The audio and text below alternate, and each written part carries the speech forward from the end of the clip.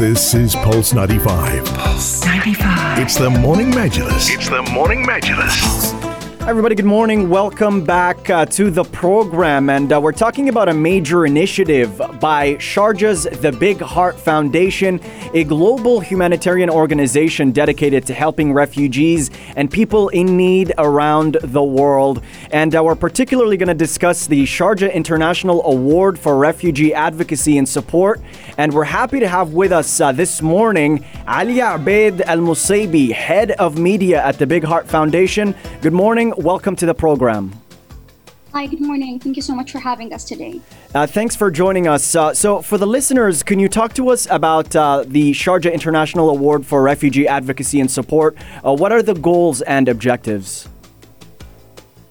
Sure. So Sharjah International Award is basically it's an award that we launched back in 2017. It is supported by His Highness Sheikh Dr. Sultan bin Muhammad Al-Qasimi and his wife, Her Highness Sheikh Jawahar bint Muhammad Al-Qasimi.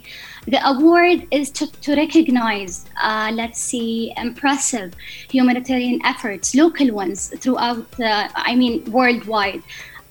Some organizations or some NGOs, they have impressive and strong humanitarian efforts in helping refugees and easing up those struggles on life for them, but no one hears about them. So here comes our role to award them and support them to give more for the refugees and the needy publications. Now, talk to us about the nominations that have been received, because so far we do know that 213 nominations have come in, but the most this year is coming in from Nigeria.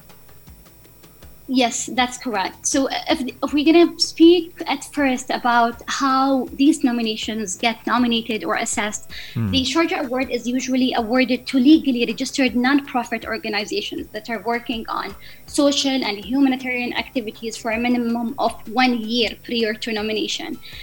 In addition, their values and conduct must be compatible with what we follow here in the Big Heart Foundation and the UNHCR.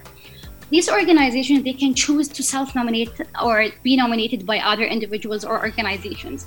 These nominees, they are evaluated based on the impact of their work in bringing about tangible benefits to target communities within refugee and displaced persons operations. Innovative practices that boost overall sustainability of programs and project activities, gender sensitivity in the planning and implementation of these projects, and demonstrable ability to address humanitarian gaps, especially in emergency situations, are some of the other criteria that are evaluated. As you mentioned, for this year, we have received 213 nominations from 41 different countries, 105 nominations from across Africa and 94 from Asia, representing 49% and 44% respectively of the total number of nominations. In addition of that, Europe, North America, and the rest of the world are represented by 14 nominations, collectively amounting to 7% of the total nominations received this year. And what makes the Sharjah International Award for Refugee Advocacy and Support popular across the world, and how is it unique, and how does it stand out? I can see that the continued success of the award stems from the unwavering commitment of His Highness the ruler of Sharjah and his wife, Her Highness Sheikh Jawahar Muhammad Al-Qasimi, in recognizing key humanitarian contributions in refugee advocacy support and community building within Asia, Middle East, and Africa, as well as the expansions and improvements we add to the award on an annual basis.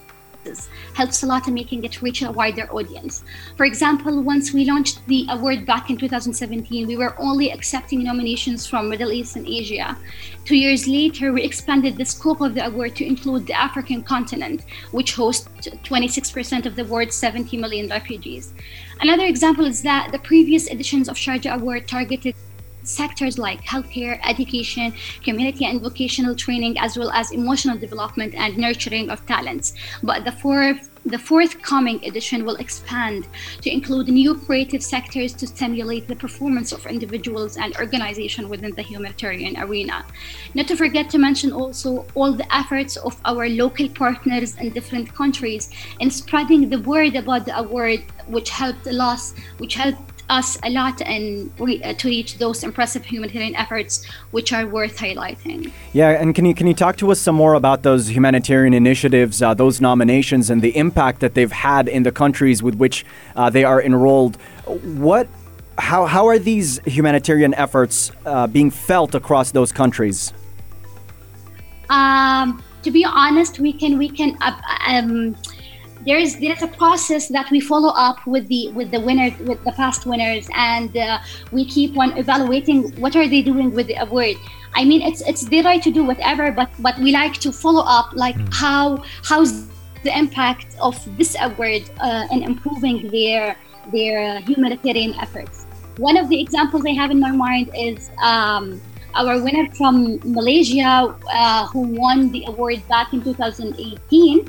The name of the NGO was Dignity for Children, and I remember 1 year later, after receiving the award, they were able to open their first owned 6 floors learning building for educating refugees in Malaysia, and they named it the Big Heart Building. Oh. They've been in this field for more than 25 years, but this is the first fully owned building that is owned by the organization themselves.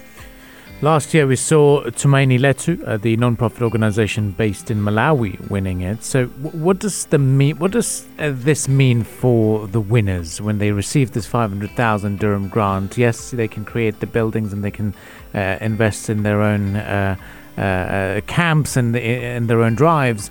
But what does the Sierra Award mean to them? How important is this award when they do file in their own nominations?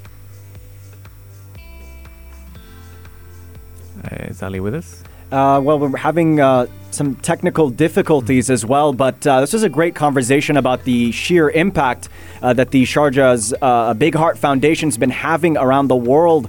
We've been talking about the 5th edition of the Sharjah International Award for Refugee Advocacy and Support and its concrete impact across the world in countries like South Africa, Ethiopia, the United States, Rwanda, Afghanistan, and Libya as well, to name a few. And according to Mariam Al-Hammadi, director of the Big Heart Foundation, she said the awards highlight the strategic and innovative-driven humanitarian practices across the world. We'd like to thank Ali Abeid Al-Musaybi, head of media at the Big Heart Foundation, for joining us on the program and talking to us about the great impact of the Sharjah International Award for Refugee Advocacy and Support. That's right. 213 unique humanitarian projects in 41 countries compete for this 5th edition of the Sharjah International Award for Refugee Advocacy and Support. It's they will be granted a 500,000 or it's a 500,000 dirham award. It targets local humanitarian outfits across Asia, Middle East, and Africa. Nigeria tops the list for nominations for the award with 42 entries, followed by Lebanon with 16. It's great work, isn't it? This award, which has been going on since 2017, to turn the spotlight on outstanding humanitarian interventions by local entities across Asia, Middle East and Africa, which have led to a positive and a sustainable impact on the lives of refugees, the forcibly displaced as well as the marginalized communities, improving their access to food, healthcare, education, as well as psychological support. Now we're into the 5th edition and we're looking forward to the awards ceremony and really impressed by the nominations that have come in. Stay with us on the Morning Majlis. We'll certainly keep you posted about all such big developments, and do stay tuned and share your thoughts on the text lines 4215. Up next, we're talking about when can travel go back to its normal pre-pandemic levels. This is the Morning Majlis on Pulse 95.